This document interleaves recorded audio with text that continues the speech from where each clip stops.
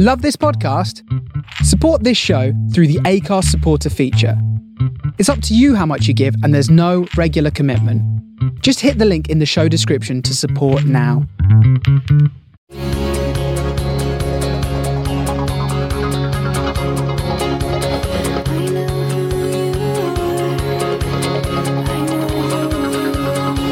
Hey girl. Hey girl. Are you on a laptop now? No, I'm still on my ancient desktop. When are you going to get a new laptop?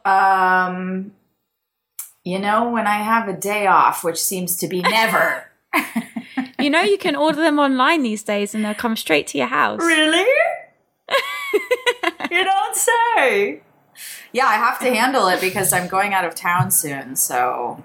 Well, and also your whole life is on your laptop. You've got to be able to, work and not be just tied to your desk. Well, the good thing is this iCloud situation and also Google Docs. Thank God, right before my computer crashed, a.k.a. I spilled coffee all over it, I had transferred all the letters of my grandfathers for my project, there's 63 of them, onto a Google Docs. Thank God. I would have been so fucked if I hadn't have done that. It's always after something like that happens, you think, oh, yeah, I should probably get a hard drive or something. Yeah. And literally never do it. Exactly. That's what I do. I just think, that's really important. I've really got to handle this. I'm got to do that. Never think about it again. Never again. So now that Mercury in retrograde is over, I think that, the technical issues are going to just clear right up. Hey, how about that full Scorpio moon last night? Yeah, it wasn't... Do you know what? I feel like there are places where it was more prominent than here. I looked up and I was like, that's a nice moon. Yeah. But it wasn't the one before, was crazy here. Yeah, it really does depend before. on where you are, doesn't it? Yeah, don't even ask me about moons and clouds and planets and shit. I don't understand it. I literally look at the sky and I'm like, what is it? I don't know what that is. It's so overwhelming. I try not to look up. It is so overwhelming. People talk about stuff and I'm like, yeah. So it's totally sounds really good. And I'm just standing there thinking, I don't know what you've just fucking said. I don't understand. I follow NASA on Instagram and I'm like, I know what I'm looking at, but I don't understand what I'm looking at. No, it's terrifying. It's my brain cannot. I'm like, are those the real colors? Am I seeing the real thing here? What the fuck is this? Yeah. I know you're explaining it to me, but what you're saying is not making sense. But I don't really even understand. Until fairly recently, I thought that the clouds moved because of the Earth's rotation, which is definitely one of the stupidest things I've ever thought in my fucking life. That's like football for me. You can explain it to me 1,000 times. No. I actually went to my first American football game the other day because my little niece was doing dancing at the halftime show. Oh, is she on the dance team? Yeah, it's really cute. And loved it. I loved the energy. It was very homoerotic. And, I think that it was a great outlet for these young boys who probably feel they want to sort of kiss their friends and don't really know why or how, if that's even possible. So instead they can just slap them on the arse. Yeah, they can just pummel and just go with their chest and grab each other's cups and stuff and then just get it out that way. Push them on the ground and mount them. Yeah, they're not gay. It's football. But there's some feelings there that they really want to iron out. And I'm happy for them that they can do that. I like the way they paint the floor. I like that there's cheerleaders doing whorish dances. I love everything about it. At my high school, the dance team were sluts. So in this world that we're living in where we're sex positive, we're body positive, honey. We don't have sluts I know anymore. you can't use the word sluts anymore. Can. I would like to use the word slut to describe myself and Lucy Walsh, horse slutbag. Hey, listen, I was captain of the dance team, okay? She's all, and 1, 2, cocks in my face, and 1, 2, balls on my face. I actually never made dance team or cheerleading. Oh, yeah, don't tell us that story again. I know, it was really, really sad, so let's move on. So It was also gross. It was also gross. we don't need to hear about any broken bones today. Let's take it easy. We just entered Scorpio. Shit's dark enough, okay? Let's just keep it light. Keep it light. How are you today? I'm good, babe. I went for a walk this morning, which was really nice. Lovely way to start the day, I think. My shed's coming along nicely. As you know, I haven't really been texting you back. Yeah, I know. You've been very, very elusive. Must I remind you again that I have severe abandonment issues? Sorry. And I don't feel like we can call it a shed anymore because it's turning into a beautiful house. No, I don't think we can either, especially now that I know what goes into building it. So I haven't been able to help that much because I'm weak. But anything I can do that physically I can do, I've been doing, which hasn't been very much until this point. But now I can help because we're doing this thing called mudding, which is like plastering, where you put this like wet, muddy stuff on and then you like scrape it down and it fills in all the holes and cracks. Mm-hmm. So that's really fun. I love stuff like that because I like fixing and mending and perfecting and cleaning and smoothing things out. Yeah. So I love that. Then, but what happens after it dries is you have to sand it. And then you just get like antiqued. You're just covered in dust. It's in your nose. It's in your mouth. It's in your lungs. Well, you're in the house having a cup of tea by that time, right? You're not doing the sanding. No, I'm doing it too because I can. So I feel I must.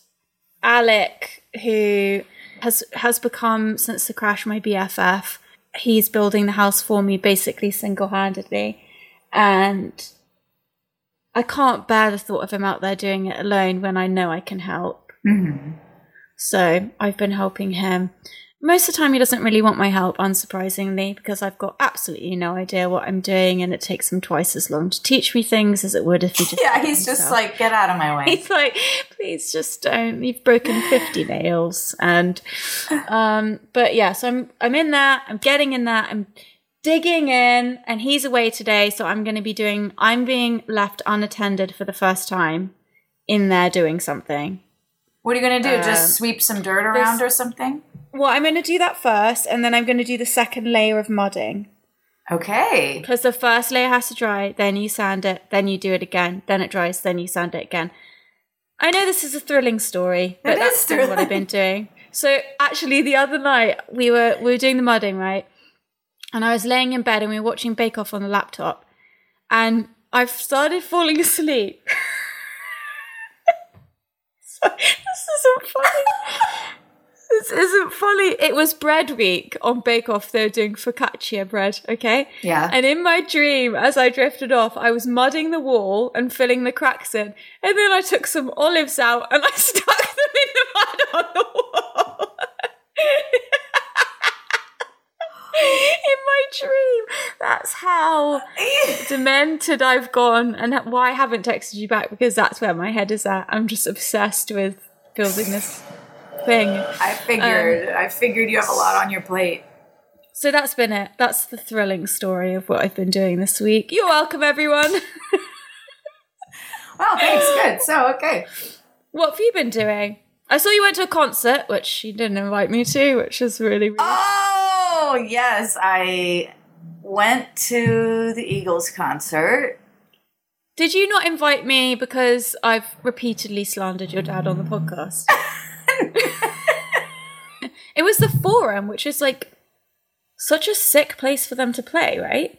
Yeah, the Forum was bought by Irving Azoff, my dad's manager, and saved from being condemned, really. And he completely redid it, made it the best sound system. It's like their favorite place to play. They always do a couple nights in LA there. It must be so nice for them because they can play the biggest venues in the world. I mean, they could probably play Madison Square Garden every night for like a month. Yeah, they always do like 3-4 nights there too.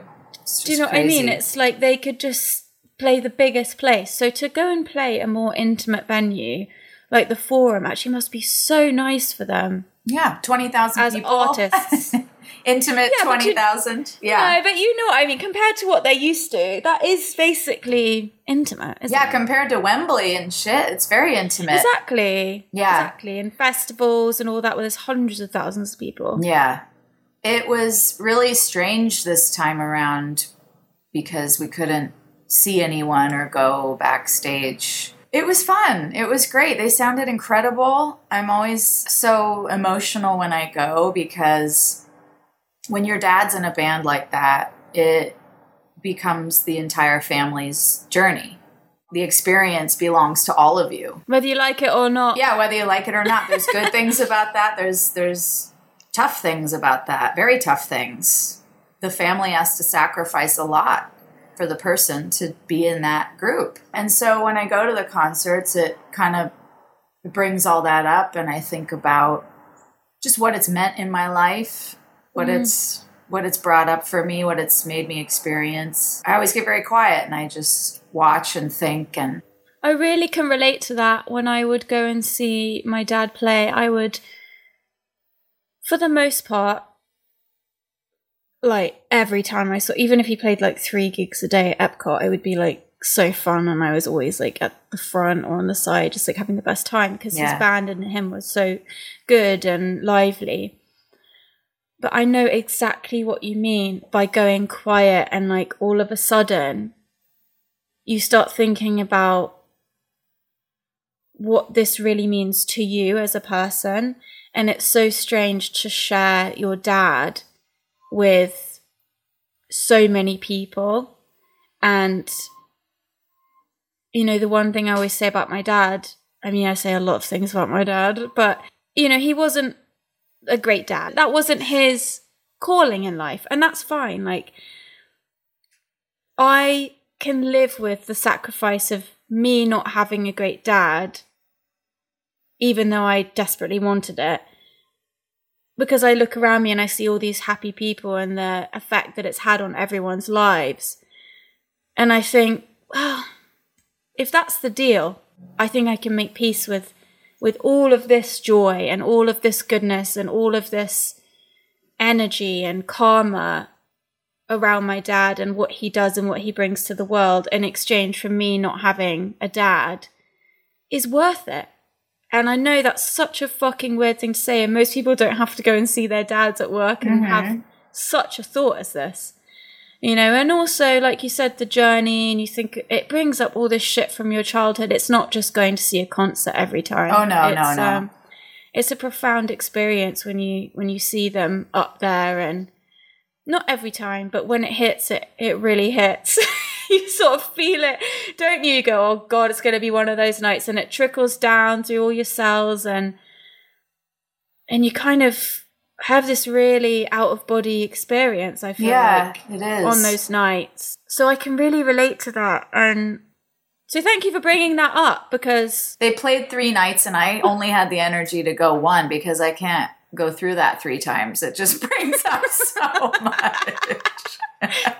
Have the therapist on call. Yeah, especially where my dad and I's relationship is right now is not in a communicative place, let's just say. In this situation that you're in, do you buy a ticket to go and see your dad, or do you call somebody and say, hey, I'd like to be there? Or like when you're not communicating with your dad and your relationship is in a patch that it is right now, how does that process work?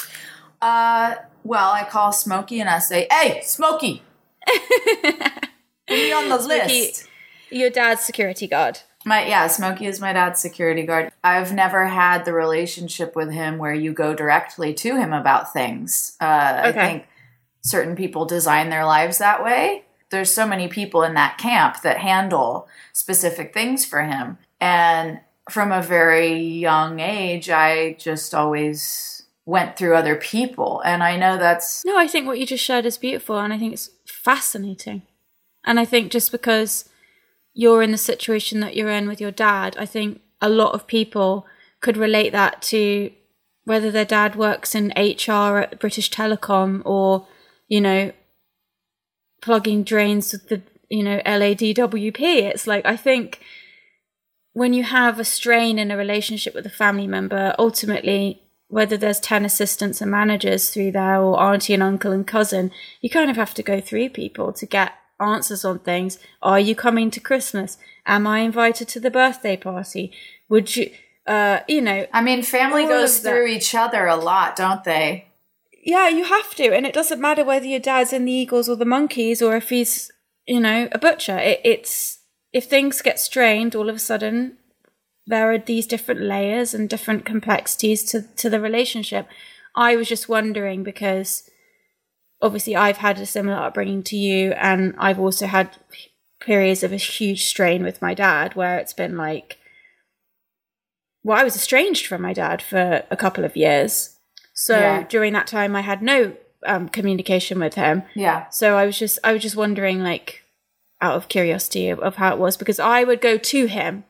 So for me, it was always I would go to my dad. And I think a big part of the friction in the relationship with my dad was that I didn't pander to all of his... If he tried to be starry with me, I would be like, yeah, funny, pull the other fucking one and get down off your high horse and come down here in the trenches with the rest of us.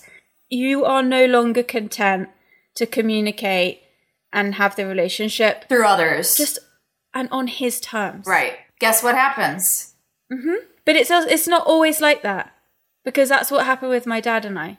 And I said, I'm not fucking doing this on your terms anymore. Don't send me postcards. Don't call me at the house. Don't do anything until you're ready to be my dad. I don't want to fucking hear from you. And I didn't hear from him for two years. And then he came back. But it took that, and it wasn't comfortable. It wasn't pleasant. It was very distressing. And it's not to say that that's how it would be for every person.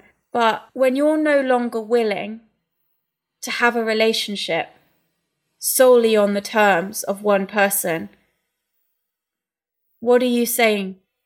I know my worth, I know what I want, and I know what I deserve. Would you like to work with me on achieving a balanced relationship?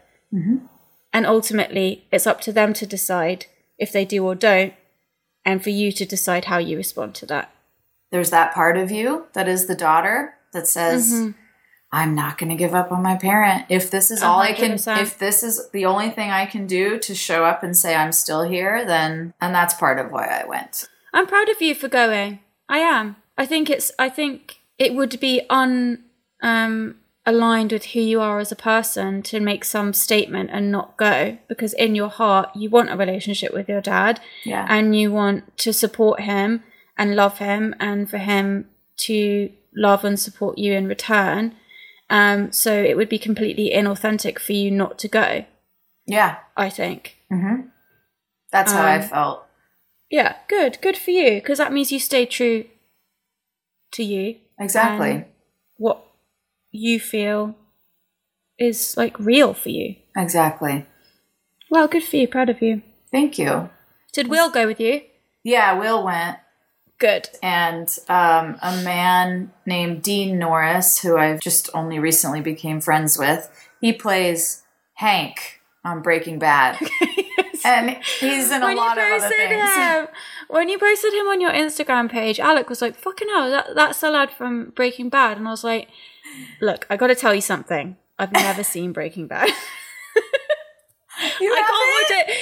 It's so stressful. It's so stressful. Yeah. I can't. Will got me onto it, and we finished the whole thing. It was very stressful, though, but so much fun. It's such a fun show, and he was our favorite character on the show. And then I just ended up meeting him, and we got to talking, and we invited him and his wife. And it's been so fun to get to know them, and they're such lovely people. And he's working on a show right now called The United States of Al. That's so nice. So you had a nice couples evening. Yes, we did. Lovely. Okay, so you ready for the news? Are you ready for the news? Okay, ready. 1, 2, 3. 1, 2, 3, 4.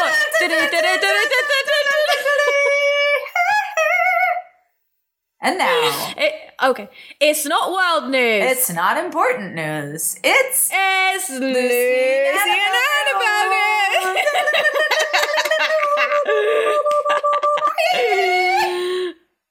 What a disaster. What a disaster. What do you got for us, Annabelle? Babe, couple things. What's going on in the world of salacious celeb gossip today? You guys are probably so bored of me being obsessed with Harry and Meghan and the royal family, and then the American royal family, the Kardashians. Is that what we're saying? I believe that they're the American royal family, yeah. It's the closest thing you guys have got. Really? So... Don't know how I feel about that. Big, bloody news. What's going on? This is going to mean nothing to you, okay? Kourtney Kardashian, Okay. the eldest Kardashian sister, the most fabulous in my opinion. She's the one that was like, I don't want to do this fucking show anymore. I haven't wanted to do it for 50 years. I'm sick of it. I'm sick of all of you. She's the one who slapped Kim in the face, remember? And there was the makeup face print on the wall. They had a fist fight. I've never seen it. Oh, God, we'll put some clips in because she does some really funny things. She does this thing where she says, there's a quote where she goes, So are we cool? Like, are we in agreement? A, B, C, D, E, F, G. I have to go. What the heck does A, B, C, D, E, F, G mean? It's just a phrase I like to use. That means Is that a real phrase? the conversation is over. You've said this before. You've never heard that phrase? No?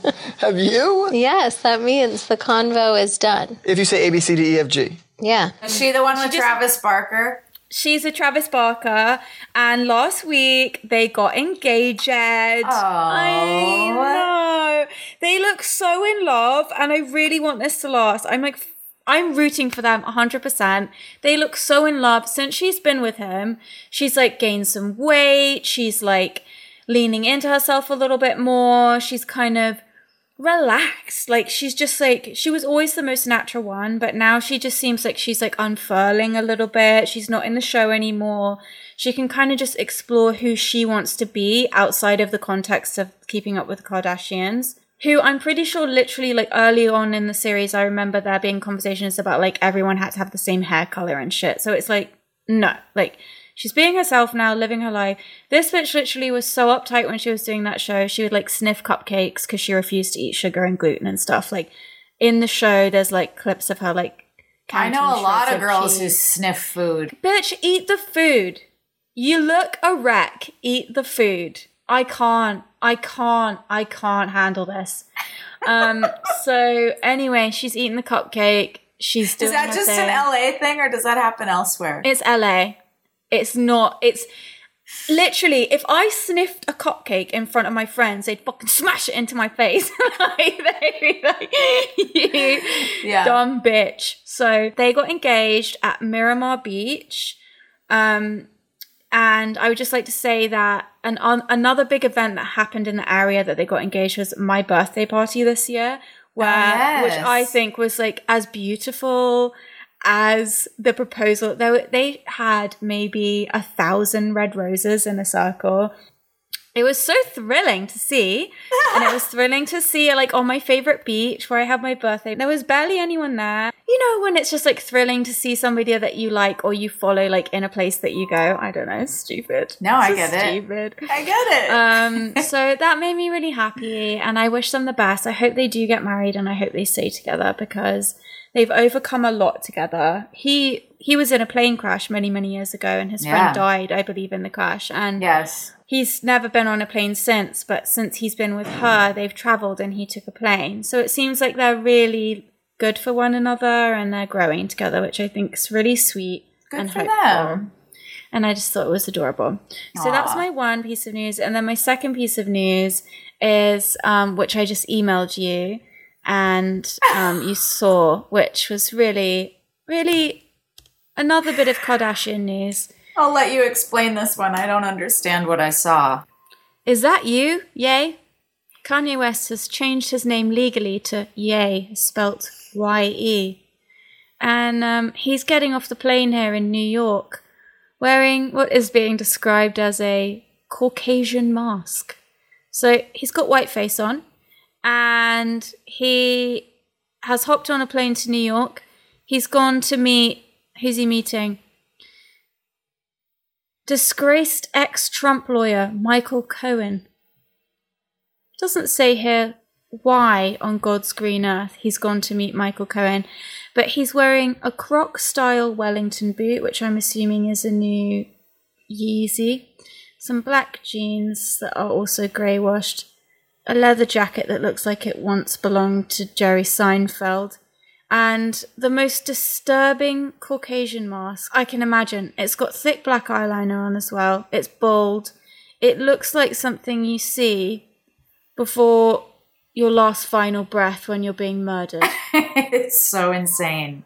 It's so terrifying. Demented. It's demented. And Kanye West is so interesting to me. Why? Because he's not interesting to me at all. So why is he interesting to you? Like, as a psychological psychotherapy case study, you know, he has bipolar. So, Right. and he won't take medicine.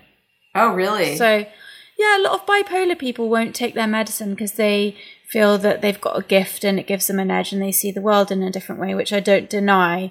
But I also think that from the bipolar people I know, that when they take their medicine, they can have a much happier, healthy life. Yeah. You know, I think that when you get to a certain point of wealth and success, you know how we talked about Bezos with his cock rocket and all of that? Yeah. There's only so many things you can do that will make you feel something after that point. I think going into space is one. I think going into the bottom of the sea and snorkeling is probably one. I think murder is one. Yeah. I think being a paedophile is one. It's the final frontier. You fucked every other thing on the planet. I think that's why there's so many like millionaire, billionaire paedophiles. Your tastes can always be quenched. Therefore, what is the next taste? What's the next taste? What's the next taste? What's the next taste? Right. I think the psychology of rich people, the ultra rich, is fascinating. Their habits and pathologies, basically. It's a pathology that exists in all of us, even if we don't have billions of dollars and going into space. It exists at every level. We can all see in our day where that wasn't enough. Now I need to take it a step further to get the same satisfaction that lower level gave me before. Got to be really But you have careful of that. endless resources. Right. What happens when you then have endless resources? Exactly. So I think what I noticed with Kanye is he's always wearing something to hide himself. You know, as we know, he's had liposuction, he's had other things because... I didn't know any of that. Yeah, you haven't seen that interview for TMZ when he goes, I had liposuction for y'all! That's my favourite thing. He goes crazy. He goes crazy. He just loses it. It's the best interview ever. It's the one where he says slavery was a choice or something. Just completely, just lost the plot completely. And now he's dressed as a white person. Exactly. Max and I used to throw that one around a lot. Like Kanye voice was one of our favourite That's funny. ways to communicate with each other. But yeah, he's a real wacky dude. The funny thing about this picture of him with a white face is that he's got one hand out of his glove. So he's got a white face and a black hand, and everything else is covered from head to toe. I know. What he could have got those gloves that you can type with. Mr. Potter. Yeah. But listen, it makes me think that the next Yeezy campaign, we're going to see some black and white face masks, which I think is pretty interesting. And I just love how provocative he is because he doesn't have the same guardrails that we have. He's unafraid to do and say and be unthinkably provocative. And you know me, I love extreme people either way. To me, it's like super interesting, super entertaining. As long as you're not harming anyone, I love to hear and see people just do like the wildest shit. Don't harm yourself, don't harm anyone else. What do you think of stuff like where he's coming out and making crowds wait for hours or canceling his shows? Because that's harming people. You know, in the chat we had last week where I said, if you don't want to hear about crackheads, fat people, white women, and transgender people, don't go to the Dave Chappelle show. If you don't want to wait for hours, don't go to a Kanye concert. If you're not prepared to wait for 6 hours don't go to the Kanye concert. That's funny. That's funny. But what I think is interesting about him is that he's always covering his face and he's always masking himself. And I find that very interesting. And I'd like to know what that's about. In the sense that like rich people can go and go and go and go and go like higher, higher, higher, higher, bigger, bigger, bigger. Kanye's response to that seems to have been pare back, pare back, pare back. All of his fashion line, very neutral tones. All of the shapes of the bags and the coats. Everything is about like masking. And it's almost like he's had the counter reaction to it where it's like opposite. So I just find that really interesting and I would love to know more about it. I mean, probably never will, but not until he's dead and people in his inner circle on his payroll start speaking out, you know. Right. But I just find him fascinating from that perspective. Do you like his music? I like some of his music. Yeah. I like the new album. I listened to a bit of the new album and I think there was definitely some bops on there. I thought it was all garbage. I know, it's really not it's not to your taste. I would have probably fallen off my chair if you were like, oh yeah, I like that one song, track number 3. Yeah, I think it's like not music to everyone, you know, and that's the thing. I think music, there are songs that I listen to now on the radio or in the top 40 and I'm just like, this is not music. And I sound like a boomer because it's like what old people say, like, this is music in my day was so beautiful. now we just like listen to this music and I'm just like, what is this? I know, but it's true. And it has to do, it's such a long conversation. I have so much to say on this because there's so many, there's social things that go into that. Totally. There's technological reasons why it's happened. And you and I mean, your dad's stuff is really interesting and different than my dad's music because your dad's was this packaged, this product, this crafted thing. And my dad was just playing rock and roll. Yeah. But I had the pleasure of growing up around these prolific musicians who back then in my day, you had to have talent to get that deal. You had to have fucking talent to get on that stage and get in that studio. It's just gone. It's lost. But for the most part. Talent means something different now. And that's what you have to come to terms with and we all have to come to terms with is what is considered talent is completely different. Completely. And that has a lot to do with the technologies that are driving the industry forward. All the platforms have a lot to do with it. Shorter, just okay. It's long. It's a big one. Well, it's become so democratized that anyone can do it now. Right. And where it used to be like 1 in a million could you break through. Exactly. Whereas now it's like probably every person on your road's got a SoundCloud account where they're uploading their demo. Exactly. Sort of. Yeah. The talent hasn't gone anywhere. It's just the stuff that gets made at the top and released onto a top 40 radio is insane. It's like a factory line. Factory line conveyor belt, just get it out. But that's what people were saying when our dads were doing their thing as well. There would have been hordes of people who would listen to your dad's music and go, what is this noise, this rock and roll garbage? Like, oh yeah. You know, people used to sing songs and the same, you know, the Monkees weren't allowed into places because of their haircuts. Because old people found their haircuts to be too rebellious and very political. Provocative. You know, it's like, it's just you and me, we're the boomers now, we're the old people. I know. I'm an old rocker. That's the devil's music. I know, I hate it now. I hate the feeling when I put something on the radio and I'm like, what the fuck is this? The other day a Nicki Minaj song came on and she was like, I shit on them. I'm shitting on them. I shit on these hoes. I shit on them. And I'm just like sitting there just like, like every time she said something. But then as the song went along, I was kind of like, kind of like this song. It grew Oh on me. It grew on me because I was like, the stuff she's saying is so fucking mental that I actually fuck with it. Anyway, on to your news. Anyway, okay, my news. My news is that my news is that a meteorite crashed down on a sleeping Canadian woman's bed and missed her by inches. Oh, I don't know why that's funny to me.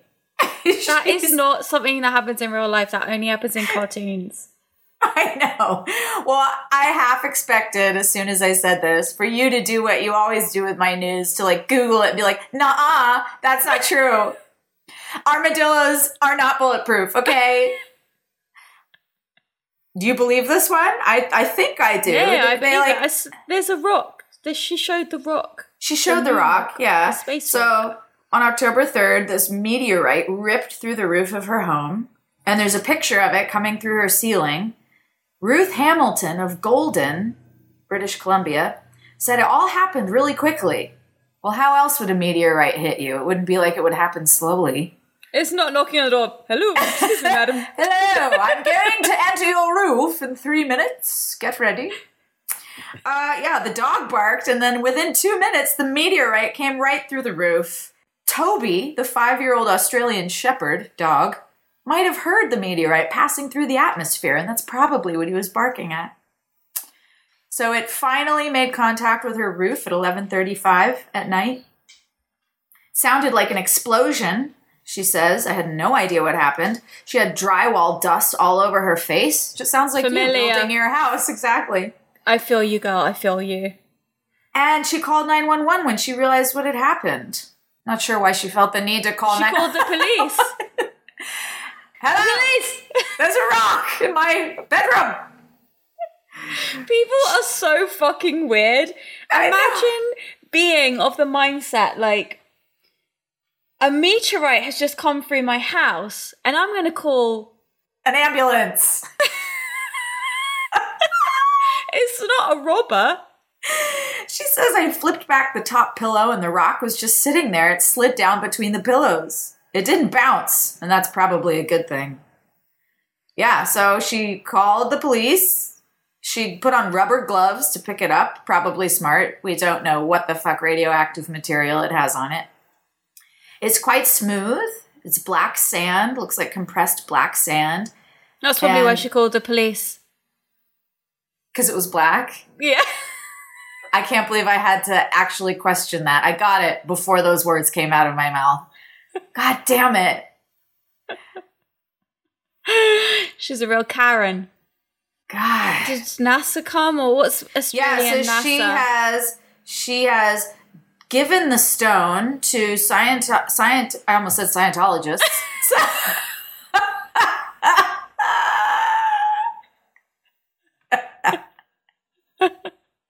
Nope, we're not talking about them. No, not today.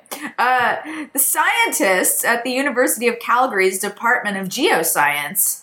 So they are going to do all their research on it and do a bunch of tests, and then they're going to give it back to her. So do you think she sort of drove it there herself, or do you think they come and take it? Does it explain the procedure, or just... They probably came and extracted it from her bedroom in hazmat suits because, again, who knows what could be on it. And they were probably waiting to see if she would die, quite honestly. You know, not sure I would have given that rock up. Yeah, I know, right? I feel like you could think put I a would have price just tag put it- on that thing. Classic Lucy Walsh. How much can I sell this thing for? She said when she gets it back, she might put it up for auction. Absolutely. Oh, they're going to give it back to her then? Yeah, they're going to give it back to her when she's... Oh, I believe that when I see it. I know, right? She's making plans for when the meteorite is returned to her. She said she's looking forward to showing it to her grandchildren and possibly the students at a local school. Great. That is a great story. Oh, she's received several offers from prospective buyers, and she may end up selling it. But her quote at the end of it all was that she's thankful to be alive, to come out unscathed. She said, hug your loved ones and don't leave mad, because you could go in your sleep one night, so don't take life for granted. True that, honey. True that. So that's my news. Great news. Loved it. Yep. All right. It's time for some listener feedback. Little bit of listener feedback. Do we need a jingle for this segment too? Oh no, one's enough. How about like listener feedback time? No, I hate that. What's your idea? Just none. We've already got one jingle, and it's a train wreck. We should probably perfect that first before we move on to Good, there we go. There we go. Okay. Let's try and get that Okay. one down, Okay. and then we'll talk about doing another one. And on that subject, Classer says, don't ever pre-record the da-da-da-da-da-da-da news bit. I love it being on the fly. It brings me so much joy to hear you both laugh your asses off at the end. Fair enough. The people have spoken. The people... So, what were we talking about? Oh, we were talking about big titties and breakthroughs. My big old titties. Annabelle's big old lopsided titties. Okay. Fuck you. I can say that. You can't say that. Yeah, you can say it. It's true. I know that I shared this on the Instagram, but not everyone follows me on Instagram. Beth, I can't wait for this episode. It's like you read my heart. Thank you for talking about these things. When my dad died, my sister and I had no idea how to do anything, get to anything, or what his wishes were. Not only were we grieving, but then trying to sort all that out on top of it was so heavy. The anxiety and fear were palpable. We felt so unsteady on the decisions we made, unsure of what his wishes were. We did the best we could with the information we could find, but it added so much more heartache than we even had space to hold. Thank you for talking about this. If it saves one person's heartache, it's worth every effort. Love you! That was pertaining to our chat at the beginning of the episode on money and getting your sort of affairs in order, and how it's really important to leave, you know, an indication of what goes where, who gets what, master password list, all of that stuff, so that your loved ones aren't dealing with that on top of all of the other hideousness of the process. So thanks for that feedback. That was really lovely and Really, really great. It's so nice to hear that people are having breakthroughs because of these topics. S. Zepp says, you talked me through that situation in a way that spoke and broke through finally. She was referring to helping one person might not change the world, but it could change the world for one person. Amanda says, thank you for this episode. After listening, I've been taking the time to think about why I often refuse help, especially when it's from a man or when I'm at work. Am I trying to prove something to the world? Am I brainwashed into thinking men expect something in return for their help? Very interesting comment. You know, I find that so shocking. I was watching, you guys still watching Downton Abbey? Watching Downton Abbey the other day, and there was Me a too. scene where it was like, oh, you're watching it? Yeah. Oh, Again. Good. Where there's a scene where there was like a young boy had taken this girl out, and he's like, well, I've been taking you out, and I've been doing all this, and blah, blah, blah. Do you think I, wasn't expecting anything in return? And I thought, are there men that actually act like that? I mean, of course there are. But Yeah, of course. I don't think they say it out loud all the time, but I think that's always underlying, maybe in some way. That's why men and women friendships are so tricky sometimes. I mean, I feel like I would just laugh in a guy's face if he even dared. Yeah, interesting. Wait, is that from this week's episode or from the Help episode? That feels like it's from the Help episode. A friend texted me and said, I told Mike he's got to go over all the boring financial stuff with me. Good reminder that women often are clueless on that. At least I would be, so thank you for bringing it up. So I definitely got a few messages like that, and we got a few on the Instagram.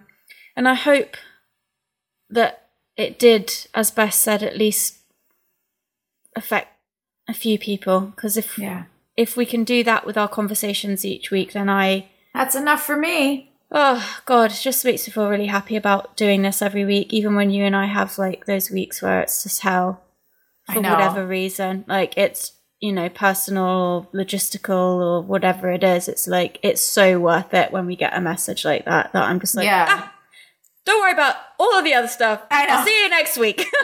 Exactly. Yeah, it really does make it worth it. It really does. Thank you guys for sharing, and we always love hearing from you. it's not easy to bring a live show every week. There's a lot of stuff that goes into it, from editing to hashing out direction and conversations and topics and going through our own emotions every week. And so when we do release the episode, it's very vulnerable, and Yeah. and we're not sure if anybody's listening at all. I mean, Not really actually sure if anyone gives a fuck. gives No, we are shit because at all. we are because producer Paul likes to give us a little update now and again on our numbers. Yeah. All right, so this week you and last week, and I think the week before, you mentioned to me. Pretty much all the time. No. It's just been on your mind a lot, and I love that because that means that we really should talk about it. Yeah. Is knowing your worth. Yes. Knowing your worth. Knowing that you're valuable. It came to me because in my therapy with Jody, my amazing therapist. Jody. We've got Jody and Jeff. Those are our therapists. Well, I've got two at the moment, so I've got Jody, Yes. Jeff, and Brooke. And Brooke. Dream team. Rock stars. I'm fine. I'm fine. Just have a slew of therapists at all times. And lawyers. It's a real Lawyers. disaster. It's a real disaster. Anyway, carry on. So I was discussing with Jody about my teaching schedule. I've taken on a lot of music students. I didn't mean for that to happen in my life. It's just that people would refer me to their friends, and I've now collected this huge roster of music students, which is really funny to me, but I'm enjoying it, and I've developed such deep relationships with my students and their parents and blah, blah. So I was talking to her saying, I am completely overloaded. I'm selling a fucking TV show here. I've got my podcast. I'm writing a play. I'm writing a book. I'm auditioning. I've got a shit ton going on. You need some room in that schedule. I do. And what's happening now with my music students, because so many of them are young and they're in school, is that they can only do like after 3 p.m. every day. So my afternoons into the evenings where I'm teaching until 8 at night is because these kids go to school. Yeah. I was telling her, I can't take on any more students. I don't have the hours in a day. I'm getting home late. I'm not having dinner with Will, trying to cater to everyone for what they need. And she said, that's because you are not valuing yourself. You are in high demand. So why are you making your life dysfunctional to cater when you're the one with the value? And I said, I didn't think about that. Yeah, well, time to motherfucking think about it, you stupid bitch. Yeah. She said, you need to raise your rate, which is me again, catering to others. I go, oh my God, okay, I know this family. I know that they can't give me my rate, but I want the child to have the lesson. So it's just this constant giving your value away and being blind to it. She just said the bottom line is that you are in demand and you are not acknowledging that. And it's not just about teaching the music. It's as an actor, a musician, a writer. Why do we not know that we're valuable? That's a rhetorical question. I mean, take a stab at it if you will. But it ties into what I'm trying to say without saying about my relationship with my father. I'm used to a lifetime of having to go through an assistant to get to my own dad. Yeah. And that conditioning creates a very low self-esteem. I agree with you completely. I think this is common, this value thing, this undervaluing ourselves. And I think it comes from early childhood. Do you? Yeah, completely. I think it comes from getting the message that you don't necessarily want to dig too deep into your relationship with your dad on air, but it's not just about having to go through an assistant, obviously. It's so many more things. It's a pretty big point, though. You know, I think most people would see that as like, it's a big sign and symptom of a bigger issue. That's all that it is. It's not the issue. It's a symptom of the issue. And, you know, I have to go get my notebook, which I just threw across the room because it has my notes on it. And I want to say some really important stuff about this. Keep talking. When you go to the doctor and you're ill, what's the first thing they do? They ask you what your symptoms are, don't they? Yes. So your symptoms aren't your illness. Your symptoms are as a result of your illness. So that's why I think that what you said about the assistant isn't unimportant, because it's a symptom of a bigger issue. Right. And I think it would make anyone feel less important if they had to go through somebody else always to speak to their own parent. Yeah, it's a tricky one. I think it creates a lot of self-esteem issues. Big time. It's really hard to talk about Yeah. because there's so much shame. Yeah. There's so much embarrassment around being made to feel that you are not important enough to be responded to directly. It makes you feel like an animal, like a servant, like an employee, Yeah. and it makes you blind to your worth. When you're a child, you're not capable of fighting that. You just decide, you just believe the spell. You go in under, the spell is cast that you have no value. You are not important enough. From the very people that are meant to love you the most. From the very people whose responsibility it is to instill a sense of self and a sense of worth. Those very people are teaching you that you are not valuable. They could take it or leave it. And when we continue to live under that spell as adults, this is the kind of thing that happens. Yeah. And I want to speak about it through the tears because, like you said earlier, it doesn't matter what your parent does for a living. No. It doesn't matter what world they're in. It doesn't matter how rich they are. That's not what this is about. And it's not about blaming them either. They're doing the best they could. Like you said, your dad was not equipped to be a father. No. Bless his soul for that. Like, he did the best he could. Yeah. I don't know how my dad feels about it, but I'm not holding anything against him. I don't judge him or think that he should have done this or that. No, he's on his own journey, and I wish him well, and I come from love, and I don't need anything from him. But I do need to handle myself, and I do need to break these spells for myself now as an adult, now that I am capable of breaking the spells. Absolutely. Completely agree. That's accountability. You know, it's all very good and well. You know, we all have wounds, deep wounds. I would say 9 out of 10 of us have wounds from our parents. We talk about that in this house a lot because obviously, you know, Sarah and John have got 2 teenagers growing up, and we sort of, Sarah's sometimes like, are they going to have like mummy or daddy issues? And like, what are they going to be? Do you know what I mean? Because everyone's just... And it's sort of hard to look around right now and think, like, even in a really happy, healthy, normal family situation, there still can be issues that come up. There's still something, exactly. And that's the thing about, like, trauma and all that stuff. A trauma, as we say, doesn't have to be some big thing that happens. It can be a gerbil dying or losing your mother in the grocery store when you're a 5-year-old. And it can create a wound that leaves you with a lasting impression. And yes, we have had these like bizarre childhoods and upbringings that have left us at absolute war with ourselves over our self-worth. I have the same thing with my dad because he was never there. You know, even when he wasn't working, he chose not to be with us. So we never had And Christmas. what message does that send to the child? Not at Christmas, not at birthdays, you know, nothing.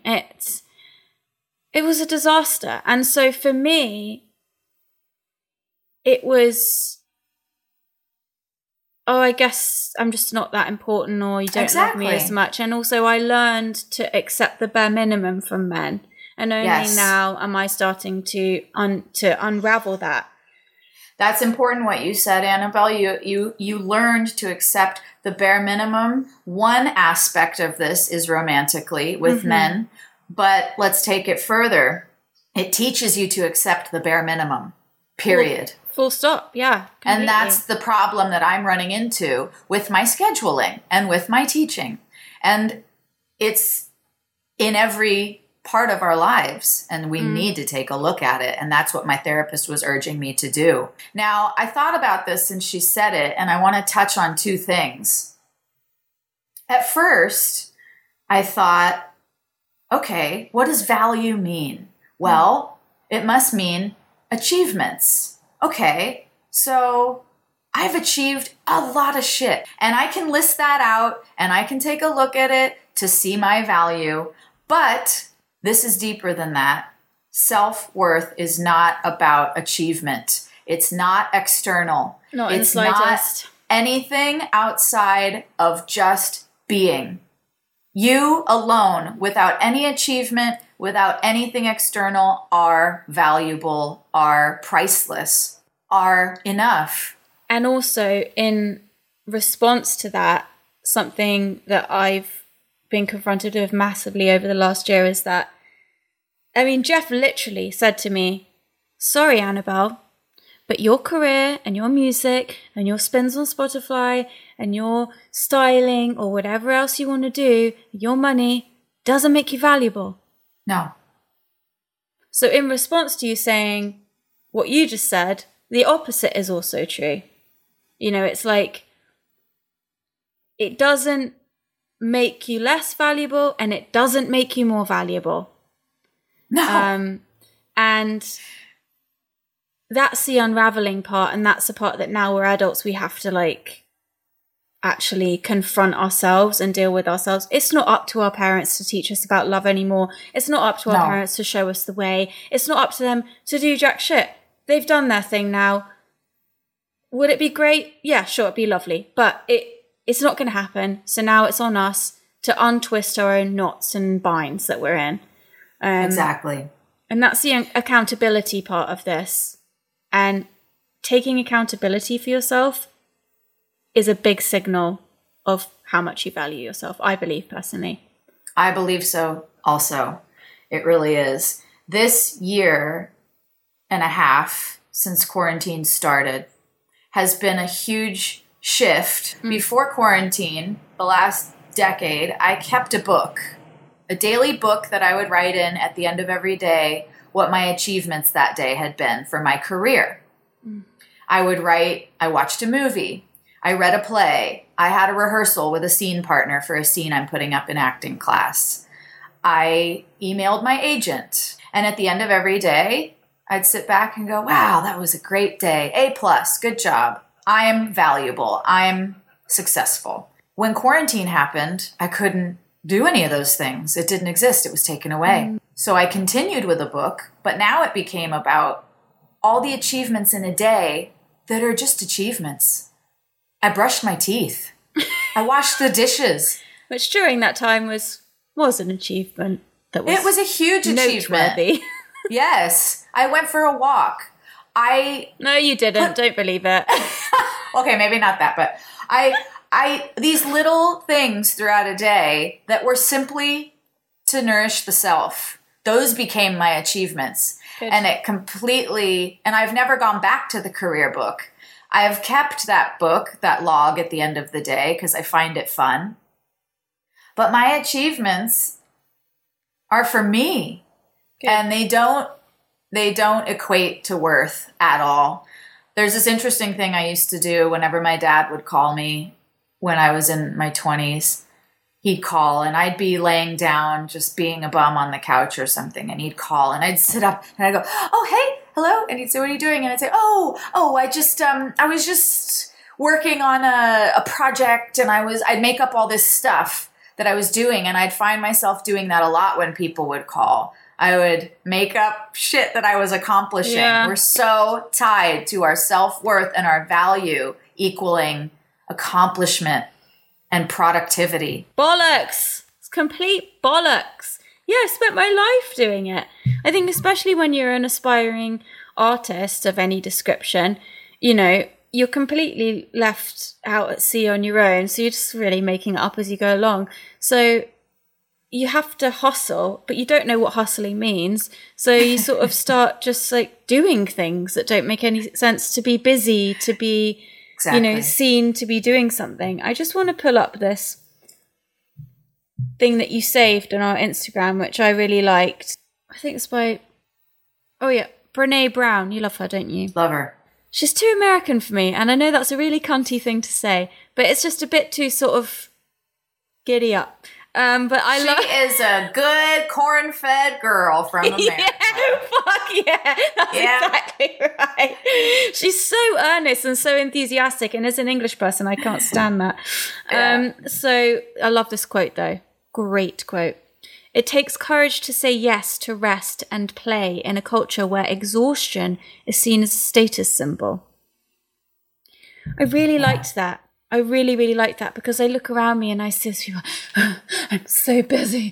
Oh my God, and it's like, to me now, because I've deprogrammed myself from that, it takes everything in me not to laugh in their faces, because I just think, you look like a fucking idiot. Like, I don't care about any of that. How are you feeling in yourself, babe? That's what I'm interested in.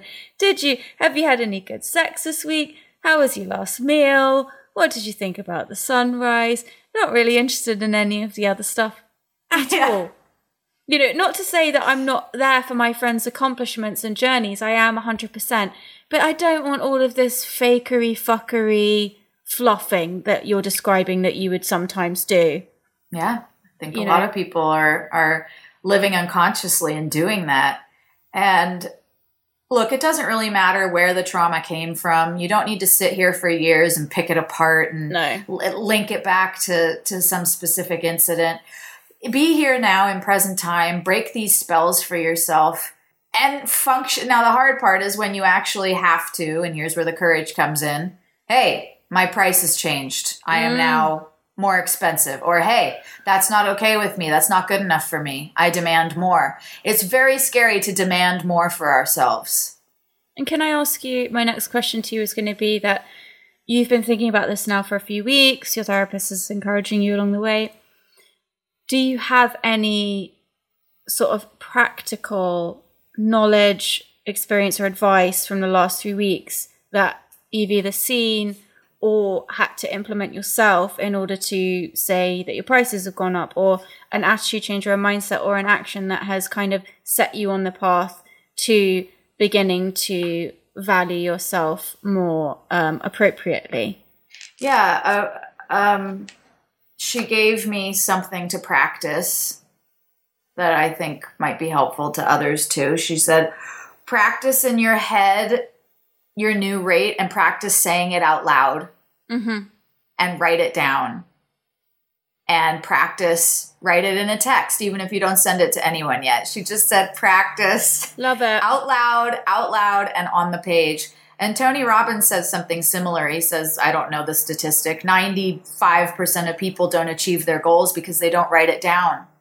Because when you write it down, when you say it out loud, you become accountable to it. When you say it to another, when you say it to another person, ooh, look out, because then you actually have to do something about it, because then you have an accountability buddy who's going to say, hey, what happened to that thing you told me you were going to do? Yeah. Oh, you didn't do it? Why not? Then it becomes real. And that's why we don't do that. That's why we keep it in our head. We keep it small. We don't want to say it out loud because then we'd actually have to fucking do it. I wish I'd done that more times in my life. I mean, kept it inside and not said it out loud. Me too. I wish that every week with this fucking podcast. I'm regretting this entire conversation. This is one of my favorite chats we've had in a long time, because I feel like it's very real and very tuned in, and I like this conversation a lot that we're having. Yeah, so maybe this week everyone could find something that they need to demand more from. Could be a relationship, it could be a money situation, something from yourself. And say it out loud, practice it out loud, ask for it if you need to, or simply try doing it. Demanding more for yourself when no one else is watching is interesting. Yeah. not leaving that sink of dishes there for 3 days. Not leaving a towel over the door because it's ugly to look at. Why don't we demand more beauty for ourselves, more cleanliness, more abundance, more joy, more adventure? We don't demand enough for ourselves from ourselves. And it starts with us. How is anyone else supposed to take you seriously if you don't value yourself? You can tell when someone doesn't value themselves. It comes out in their appearance. They're sloppy. They're unkempt. They're smelly. Whatever it is, they are not demanding enough. But really, these things sound so stupid. But like, it starts with these small things. I know what you're saying. I agree. I think that I like that. A great place, charity starts at home, and it's kind of making me think of that in a way, because I can massively relate to that aspect of like, okay, with everything I've had going on and experienced, just getting up in the morning and going, okay, I'm going to have a shower and I'm going to put my earrings in. I'm going to have my milkshake. And why is that? And why is that? Why do you say those things to yourself? Why is that? And make my bed. I like it in a very specific way, because I want to come into the room and I want to feel clear of mind because I've had some sustenance, and I want to feel stronger because I've eaten something. I want to look in the mirror and see a person looking back at me that I recognize, that I have respect for, and that I can go, yeah, nice one, bitch, you put your earrings in. Exactly. Even though your world is aflame, you've sorted this room out, you've got your body together, you've tied your hair back, you put your fucking trousers on.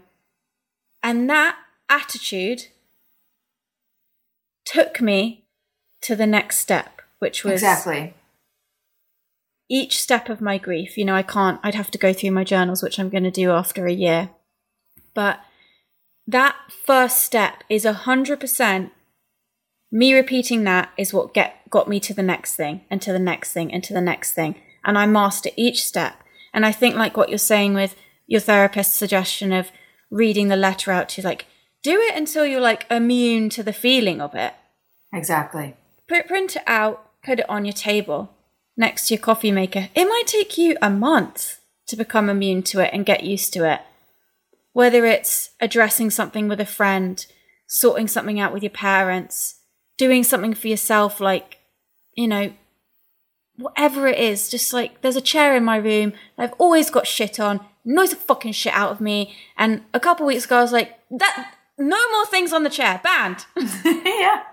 And I feel so much better. I feel like, well done, Annabelle. You love yourself enough to just make that lovely chair clear. Yes, it adds up to bigger and bigger levels. Like we always say, courage is cumulative. This is as well self-care, self-respect, because you value yourself. Me asking for what I know I'm worth in my teaching will help me when I go to ask for what I'm worth as a filmmaker when I sell my show. Mm-hmm. And building the courage in those small steps, building the patterns like you're doing every day through that grief gets you to the next day and the next day. It works. It really does. It's the building blocks. You're laying down a layer every single day, and before you know it, got a beautiful castle in front of you. And that is what my book that I write in at the end of every day has become. All the building blocks that I did for myself that day to treat myself the way I deserve. By yourself first. By yourself first, by no one else. And that has completely changed from before COVID, where it was all career driven and my self-worth was defined by my career. And that's no longer in place for me. And it's a whole new life. It's beautiful. A whole new life. That's so great. So let's not dwell on what fucked us up. let's just change it. Sort it out. Yeah, sort it out. It's time to just let it go and move on. So everyone, write down your thing, whatever it is, practice it. Practice until it starts feeling less charged. Funnily enough, that's exactly what I'm doing in my trauma therapy. I go over it again and again and again and again. We're decharging the situation. It's never going to be neutral, but it doesn't have to be overwhelming. And that's exactly what your therapist is saying to you too about the self-worth thing. And also, that chair in your room, everyone's got one that's covered in shit. Clean it the fuck off, you slob. Everyone's got the chair. Mine's right next to me here at the dining room table. I cannot even tell you. I lay in bed now and I look at that chair and I think, wow, I am bloody great. I am successful. I am perfect. That chair is beautiful. Clean, empty, tidy. Because I'm worth it. Because I'm worth it, baby. All right, honey. All right, well, we love you, you valuable people. And I love you, Annabelle, you valuable woman. I love you too. You are, in my opinion, invaluable. There is no limit to the value. Love you. Love you. Shitted on him. Man, I just shitted on him. Shitted on him. Put your number 2s in the air if you did it on him. Shitted on him. Man, I just shitted on him. Put your number 2s in the air if you did it on him. All these bitches is my sons. And I'ma go and get some bibs for 'em. A couple formulas, little pretty lids on 'em. If I had a dick, I would pull it out and piss on 'em.